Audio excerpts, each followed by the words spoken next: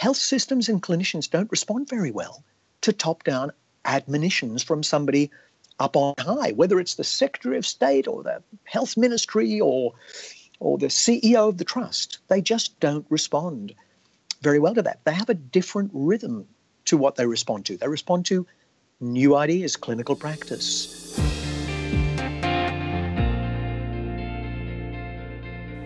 That's Geoffrey Braithwaite, Professor of Healthcare Systems Research and President of the International Society for Quality in Healthcare. Geoffrey is the author of a new analysis on BMJ.com, which is the first in a series looking at healthcare science. Funded by the Health Foundation, we'll be taking a very practical as well as a very philosophical view. To discuss that, I'm joined on the line by Geoffrey. Hi, Geoffrey. Hi, Duncan. And I'm joined by Kat Chatfield, the BMJ's quality editor, who's been shepherding the series to life. Hi, Kat. Hi, Duncan.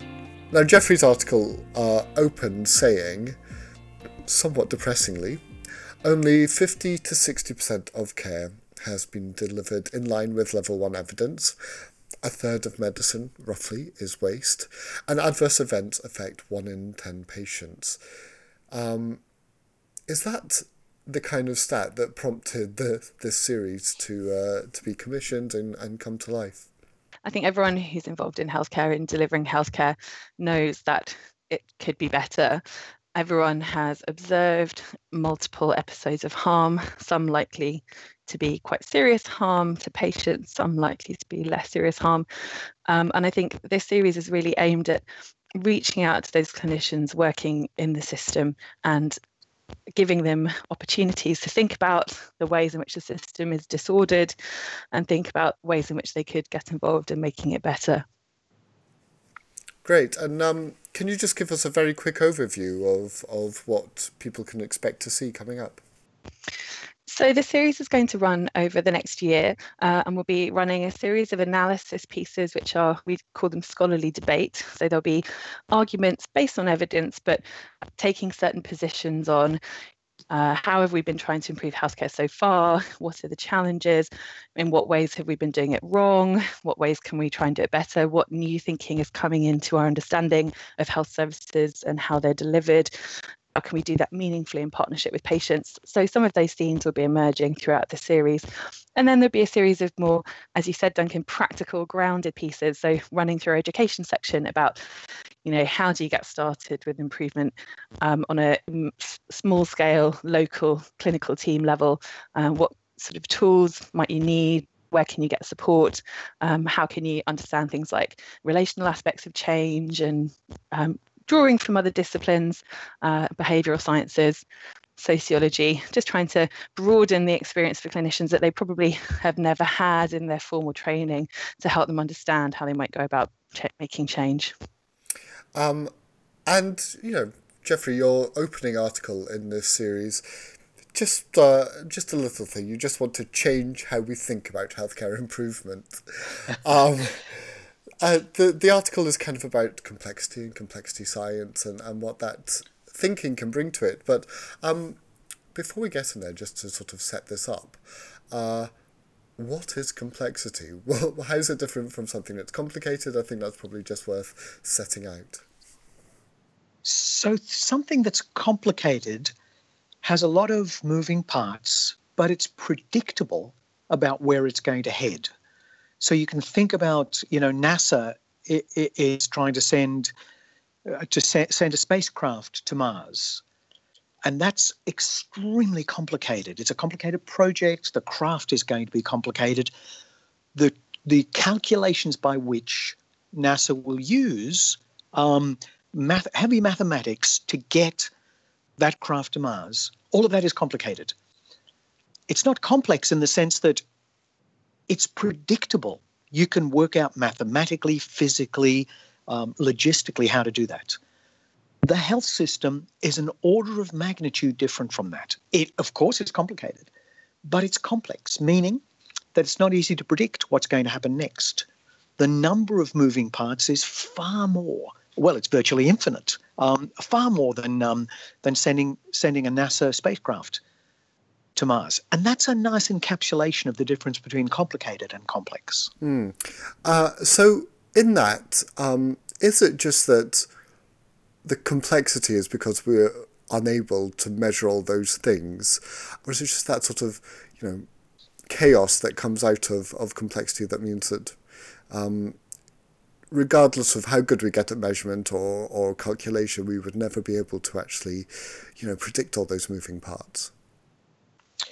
It's not complete chaos, is it? Because much of care is organised. If you think about the front lines of care, it's definitely fraught, relentless, difficult, often uncertain. Patients are presenting who are uncertain. The diagnosis might be hard to get. Care might unfold in ways that we can't completely predict. Things are emergent, to use a complexity term, but it's not chaotic. There are orders of organisation on the front lines of care from clinicians themselves and the rules that they follow and the way that they interact with each other, all the way through to the policymakers who try to impose a different kind of order through mandating various rules or imposing or suggesting or hoping that, for example, standard operating procedures or policy will be carried out by those at the sharp end of the system. And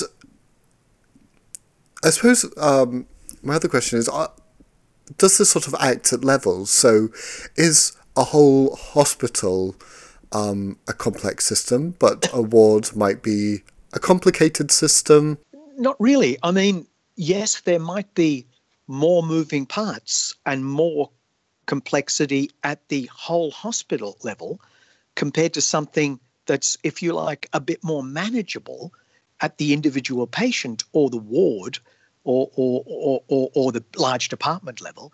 But each is a complex system. Each is, in fact, a complex adaptive system because you can't predict in any individual patient, across any particular ward or across the whole hospital how things might be over the next few days. What sort of care will be needed for the mix of patients that changes at the ward level over the next couple of months. So there's a level of emergence, unpredictability, and differing feedback loops that operate on all complex systems, all complex adaptive systems. That means that they adapt to the rhythm, to their own rhythm, almost, regardless of what external inputs might be applied to try and control things. So there's a level of independent interaction that's different from those who want to impose control on a complex system. And that applies at a patient or a ward or a clinical team or a whole hospital level. I mean, I'm not a doctor. I studied as a biologist, did lots of environmental science. And what you're describing sounds very much like an ecosystem to me. That's a very good point, Duncan. So that's what we're talking about, really, aren't we? We're talking about biological and social ecosystems. That's why complexity science is so interesting, especially for clinicians, because they really understand, even if a clinician hasn't had training in how the health system runs, they get experience with that, but they are experts in complexity. Every clinician is, because they are trained to understand biological subsystems, the whole person and all the various subsystems that go to make up the person. And they're trained to look at when those subsystems break down, i.e. disease or some sort of condition appears. And so that sort of level of thinking, the biological training that you had and the anatomical and physiological and disease mechanisms training that clinicians have, is very important. Now, all you have to do is look up into the health system itself, the NHS, in the case of many of the BMJ's readers, and you can start to apply those similar characteristics of what governs a complex system from the knowledge that you already have. You just have to apply it in a different ecosystem, to use that lovely word that you introduced, Duncan.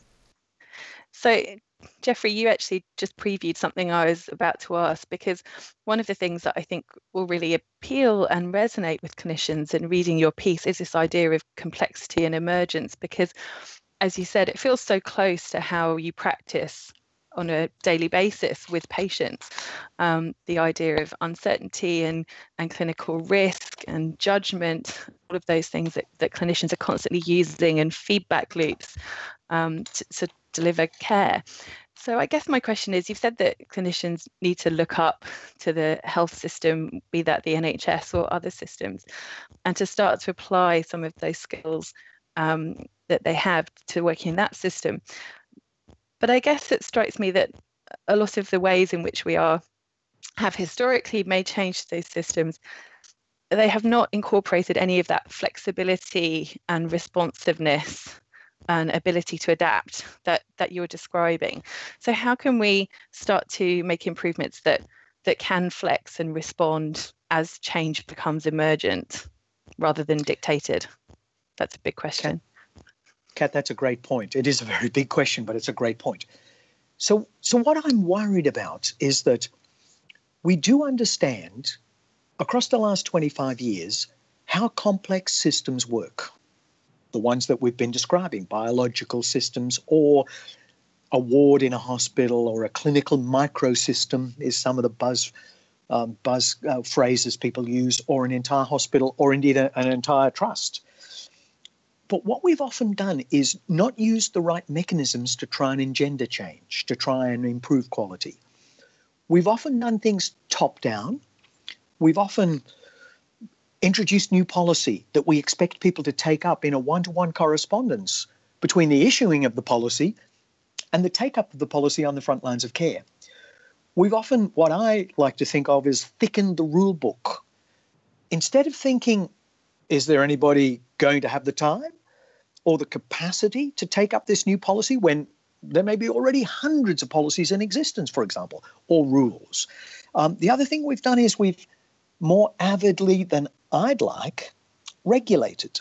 Sometimes we've not regulated at all in some parts of the system, and other times we've regulated much, much too avidly.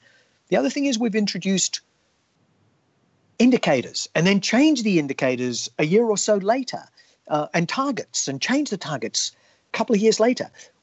So the system itself feels disjointed in the way it responds to those top-down kind of initiatives. The other thing which I've railed against for many years, and some of our listeners might have read some of my papers on this or heard me talk about this, is people keep reorganizing, changing the boxes on the organization chart, expecting that will lead to better care on the front lines. I'm not sure if there's any evidence whatsoever that that's a smart idea, and yet health systems keep doing that.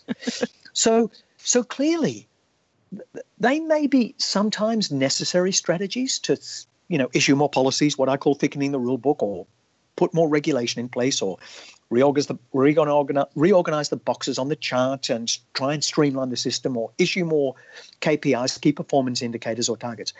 But they can't possibly be the whole box and dice, and they can't possibly be the answer, because health systems and clinicians don't respond very well to top-down admonitions from somebody up on high, whether it's the Secretary of State or the Health Ministry or the CEO of the trust. They just don't respond very well to that. They have a different rhythm to what they respond to. They respond to new ideas, clinical practice, new diagnoses, new tests, what their clinical colleagues have to advise them, clinical knowledge. So there's almost like systems within systems here, and some of them don't respond to each other. What I'm worried about, what keeps me awake at night, is how do we provide support to people on the front lines of care, the clinicians who read the BMJ, to have better change models. And that's what my piece is about, to say maybe we could provide stronger support to people on the front lines, to work with people, to give them feedback about their performance, rather than bash them over the head with some new key performance indicators or targets, to facilitate change and improvement with multiple stakeholders. And, of course, new things on the block to provide feedback to clinicians are patient-reported outcomes, or new ways for us to hear what's happening to patients long-term after they've come into our care and then been discharged, to follow up on that care, find out what happens to patients, and then feed that back to clinical teams. That seems to me, that feedback, that treating the system as a complex system rather than something that's amenable to top-down insistence or targets, seems to be a much more sophisticated way to do change, and one that clinicians understand much better.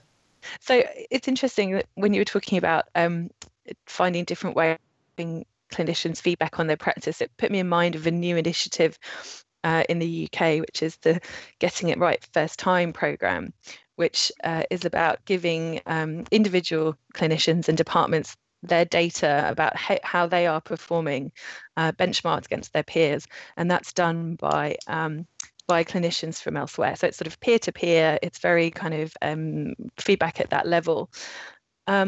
So I can certainly see the appeal of that kind of approach, given this sort of our complex adaptive model of the system.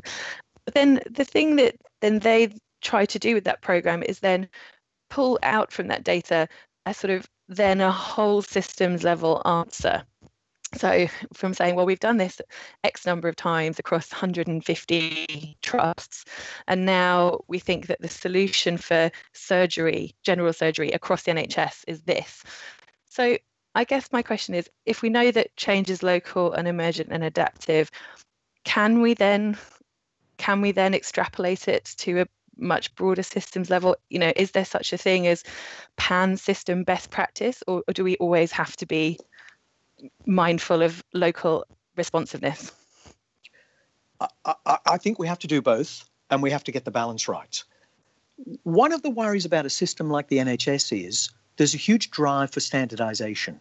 There's a huge drive to say we'd like everyone to get the same quality of care right across the system, whether they're treated in the Northeast or in Kent or in London or wherever in the system they're treated. And that regardless of what kind of hospital or general practice they go to, they'll get the same standard of care. That's fine, but if you apply a template like that too rigorously, too robustly, you don't leave any scope for differences across different hospitals and general practices, and you don't leave any space for innovation. So there's a tension between the 1,000 flowers bloom, letting people do anything they like, and the people who want standardization. Now, any complex system has this problem. How much variety do you allow? Because you get innovation that way, versus how much standardization and this is the standard that everybody has to abide by. So let me just talk about quality for a second in that frame to answer your question.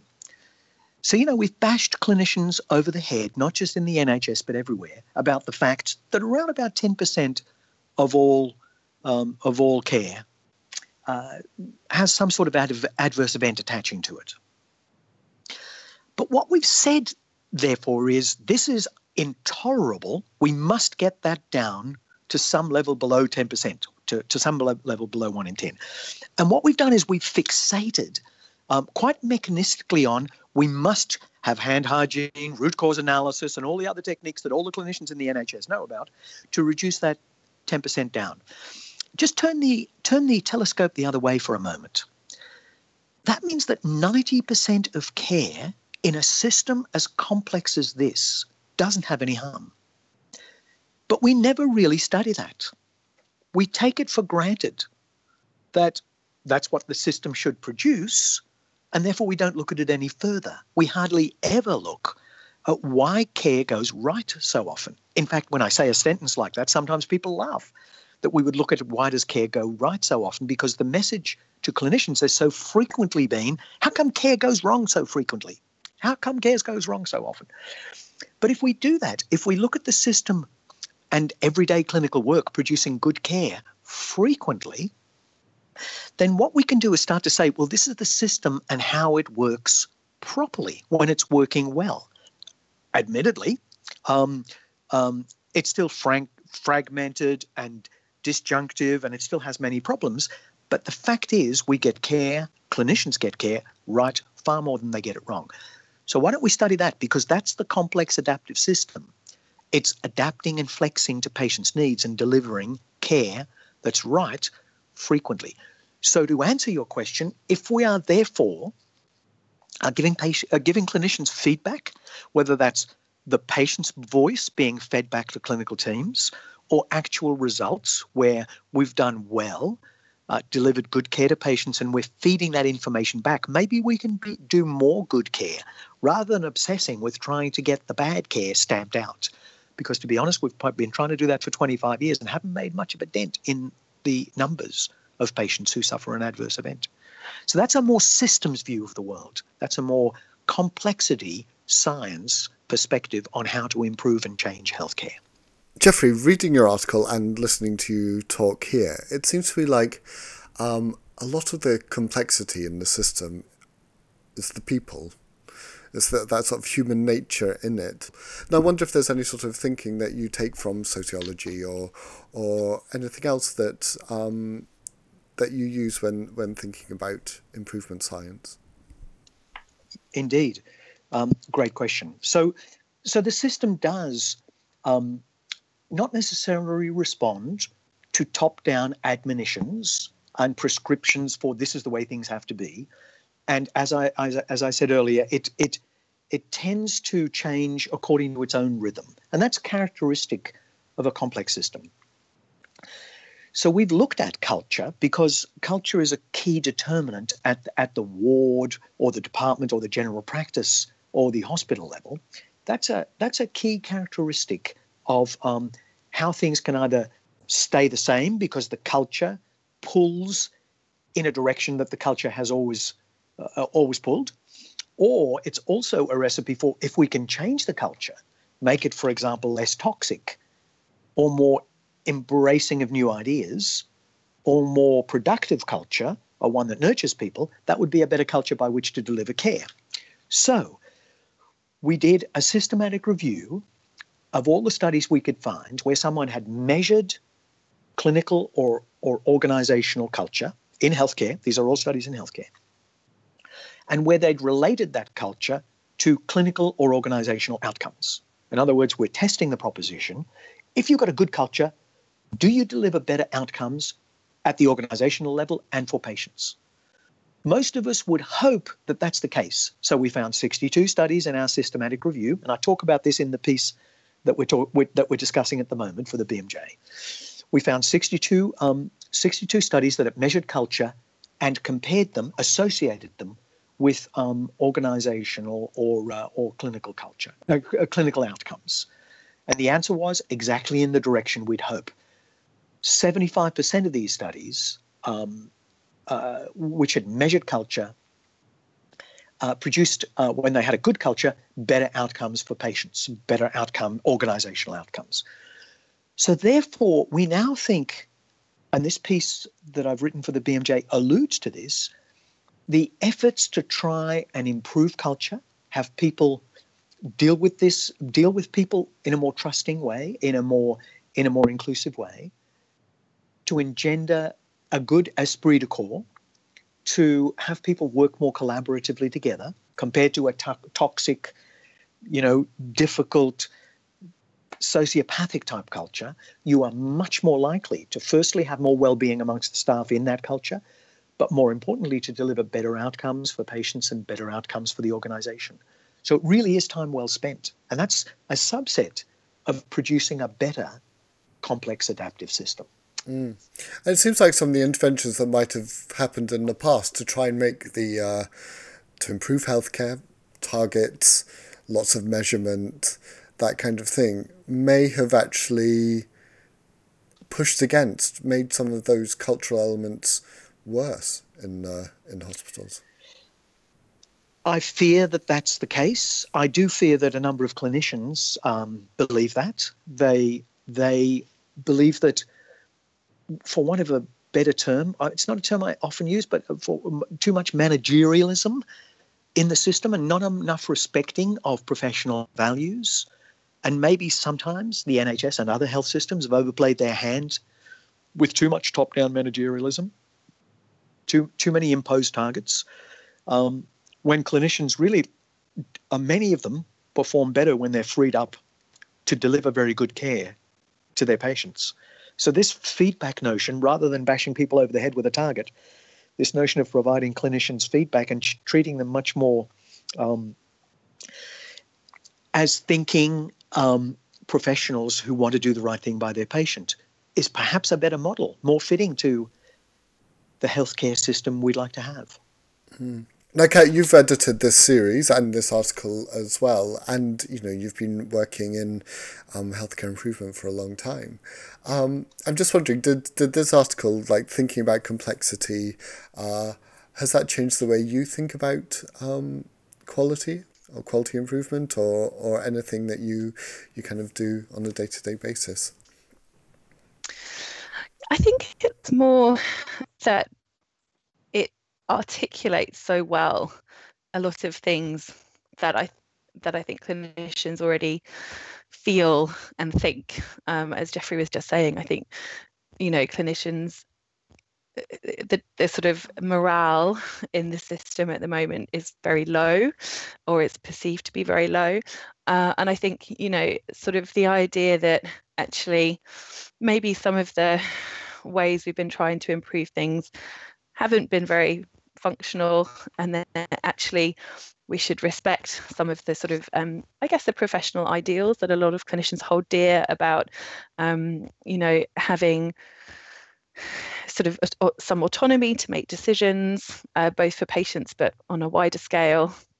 And I think having understanding that things are messy and complicated, and that sort of real grounded, real world view of healthcare.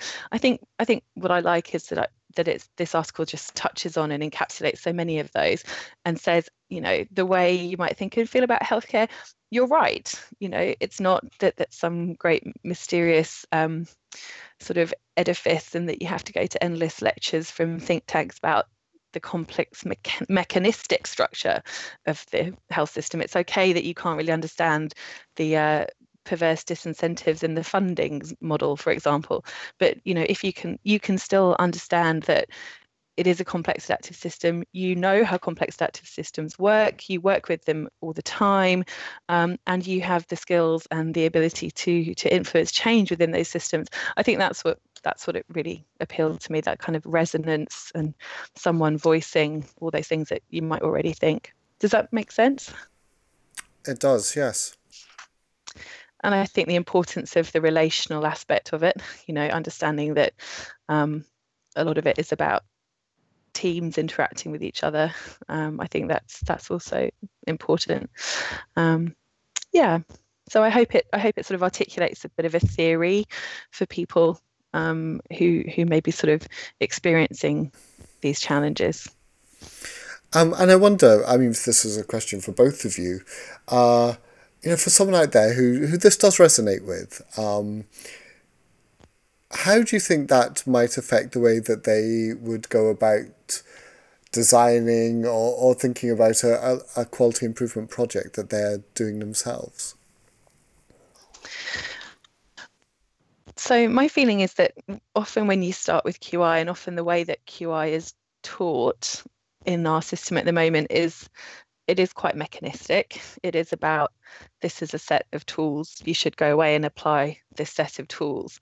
And I feel like people get taught a lot about the what and the how, but not necessarily the why of QI, which is a slightly awkward phrase. But I think if you sort of go by the QI mantra of start small and scale up, looking at this, it really helps to understand why one might start small and scale up. What is it about the system that makes that kind of approach to change more likely to be successful? Because it's more adaptive, because it's more responsive, because it allows change to be more emergent. So I think this sort of joins the dots for me, for a lot of people who are sort of trying to start off, and removes it from that mechanistic tick box. This is what a QI project looks like. It must conform to these rules and regulations. I think it sort of allows people, I think, to be more innovative, that space for innovation that Jeffrey mentioned, and to be more creative, and to think about actually a lot of the things that I intuit about what's going wrong in our system, to trust people's own judgment about how their systems are performing, and then to free them up to have the confidence to start to try and change some of those things without feeling like they have to go and do an MBA, you know. So that's for people who are thinking about sort of designing it. But if you're a manager who's tasked with improving the quality in your hospital, you might feel like, yes, I know what to do. I want to do these things. But it seems like, from what you're saying here, the best thing that a manager could do is make space for clinicians and other clinical staff to come up with those improvements themselves. Yeah, look, making space for clinicians to do quality improvement or even just do a good job, a better job, it is a very useful thing to harness. You know, healthcare is not the military. It might look like it's got hierarchies on organisation charts, but that's not the way clinicians work.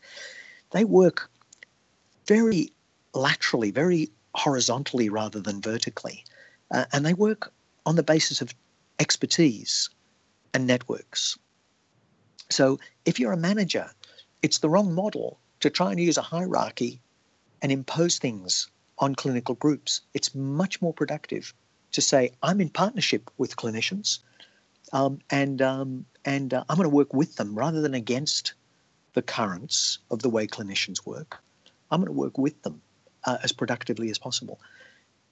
You'll get much more responsiveness from clinicians if you do that. There is still often a sort of them and us culture between managers and clinicians. You see that in a lot of organisations. And actually, I think for managers to become, and for clinicians to see managers as embedded as part of the team delivering care, which includes the clinicians, the non-clinical support staff, the managers, and then of course the patient as well. And for them to see change that's generated, as Jeffrey said, by a networked lateral team that brings different areas of expertise to that process. You know, clinicians can often undervalue the skill sets that managers have. So to sort of clinicians to recognise and respond to that expertise in the way they would respond to clinical expertise in a peer, I think that's a very important kind of culture change that's going to help this process. And then for that whole team to work together and to try and create some space to do a good job, understand how the things that they're doing well are going well. As Jeffrey said, we don't spend enough time doing that. Understand what the systems enablers are that produces that conditions for that to happen, and then to sort of work on areas where it could be improved. You know, that would be my sort of ideal vision of how things would go forward. And actually, I think I'm going to just shamelessly plug the article here. I think the table where Jeffrey's outlined the sort of the complexity-oriented enablers and insights. We know with some things for policymakers, some things for managers and improvement teams, some things for frontline clinicians. I think, you know, there's a lot there for understanding how different members of that team with different experience and expertise can most effectively bring those insights to bear on the change process. If I can just say a couple of things by way of, I don't know, finishing off, because I think that's what you're trying to do, Duncan. You know, clinicians are amongst the smartest and most motivated people on the planet. Hardly anybody has their level of motivation to do well by their customers, the patients. But we've sent them a strange message. The health system sent clinicians a strange message. On the one hand, it said, we're running a non-blaming system. And that's a QI, quality improvement kind of mantra, okay? But on the other hand, every clinician on the front lines of care knows that if things go wrong, bad things can happen to them. There can be a root cause analysis or an inquiry, or I know the BMJ's been talking a lot about the Bawagaba case recently. So you know, you can't send smart people a message like that, almost a forked tongue message that it's a non-blaming system, but if things go wrong, we're going to come after you. And that's not good. So in this piece that I wrote, and I think will be reflected in the series, I'm hoping so, are half a dozen principles that are better than that. One is that we need to pay much more attention to the complexities of care on the front lines, because it's not the way it looks like in a policy manual when everything looks like, you know, if you do this, we will have better care, because it's much more messy and imprecise and uncertain and difficult than that. Another one is care is produced not by top-down admonitions, but networks of clinicians and referral networks and teamwork that is also complex. Another thing is to recognize every time that clinicians get far more right than they get wrong. And we should recognize that. We should support them in producing more of that. And another one is we should be a little more humble in the way we approach change. There's been an awful lot of big change issues from big IT, big information technology systems, and large-scale restructuring that haven't produced much change at all, but induced a lot of uncertainty and a lot of unhappiness. On the other hand, small scale, as Kat said, small scale initiatives by clinicians themselves have often done a lot of good in the system, and we should recognize that. Be a little more humble about smaller scale local initiatives that can produce good results, and then try and spread those good ideas rather than just bashing people over the head from the top down. You've been listening to Geoffrey Braithwaite and Kat Chatfield talk about quality as an emergent property of complexity. As Kat said at the beginning, this is part of a longer collection of articles, and we'll be doing intermittent podcasts with the authors when they go up. While you're waiting for that, we're going to be finding out about how biochemical variation in children means that they need their own set of reference values. And two of the proponents of overdiagnosis, Steve Woolishin and Lisa Schwartz, answer some of the criticisms that have been levelled against the movement by Lisa Rosenbaum in the NEJM. Subscribe on iTunes or wherever you get your podcasts from so you don't miss out on that. We're pretty much everywhere now, so no excuses. You can also find our full back catalogue on bmj.com/podcasts. I'm Duncan Jarvis. Thanks for listening.